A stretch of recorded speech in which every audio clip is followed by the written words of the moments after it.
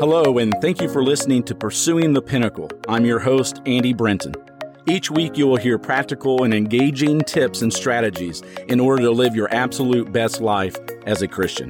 So let's begin with today's portion of Practical Christian Living.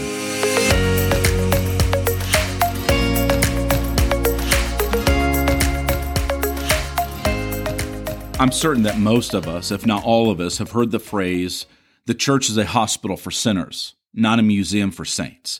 This often repeated phrase certainly contains an important truth.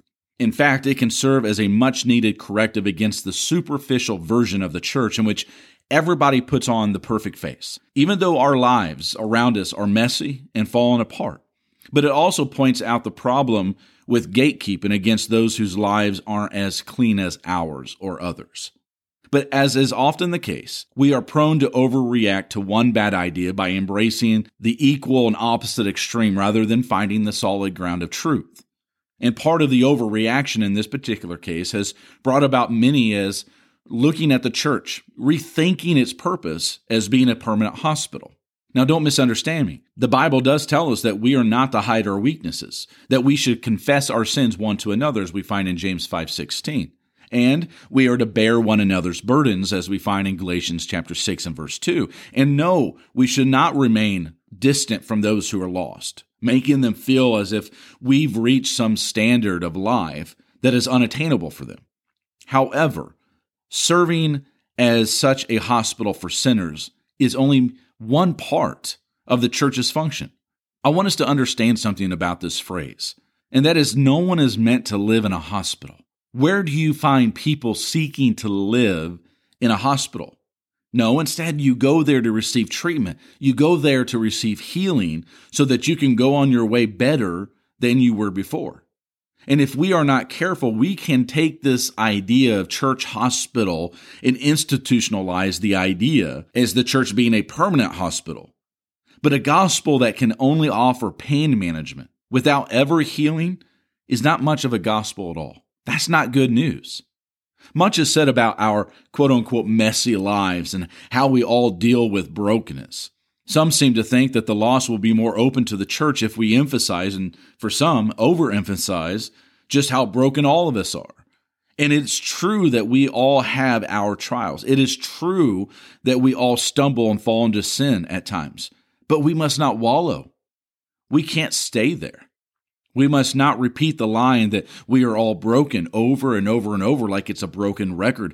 We were all broken at one point, and some still are. But the cross heals our brokenness. Even in our continued struggles and trials, Christ makes us whole. He mends us.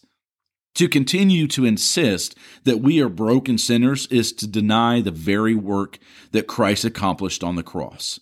It's in Him that we are more than conquerors over anything that life throws at us. Romans chapter 8, 37 through 39.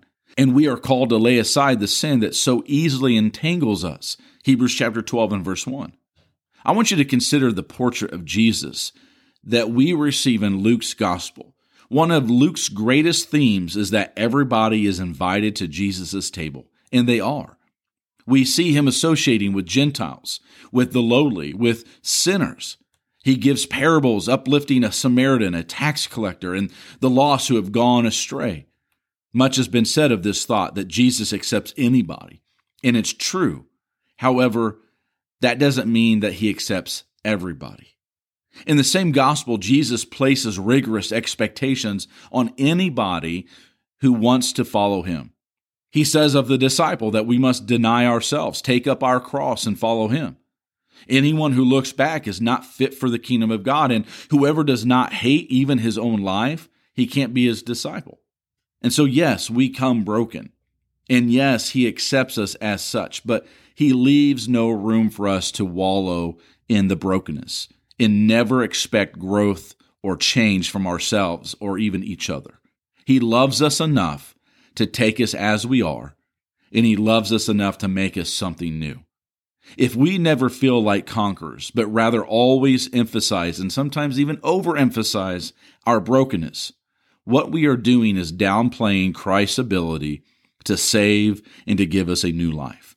If, in an effort to comfort the struggling or to welcome the lost sinner, we don't give assurance of victory, but rather affirm their spot in the mire, we are not loving them and we are not helping them.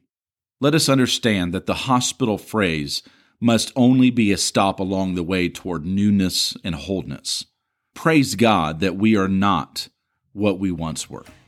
It's in Ephesians chapter 1 and verse 7 that we read, "In Him we have redemption, through His blood, the forgiveness of sins, according to the riches of His grace."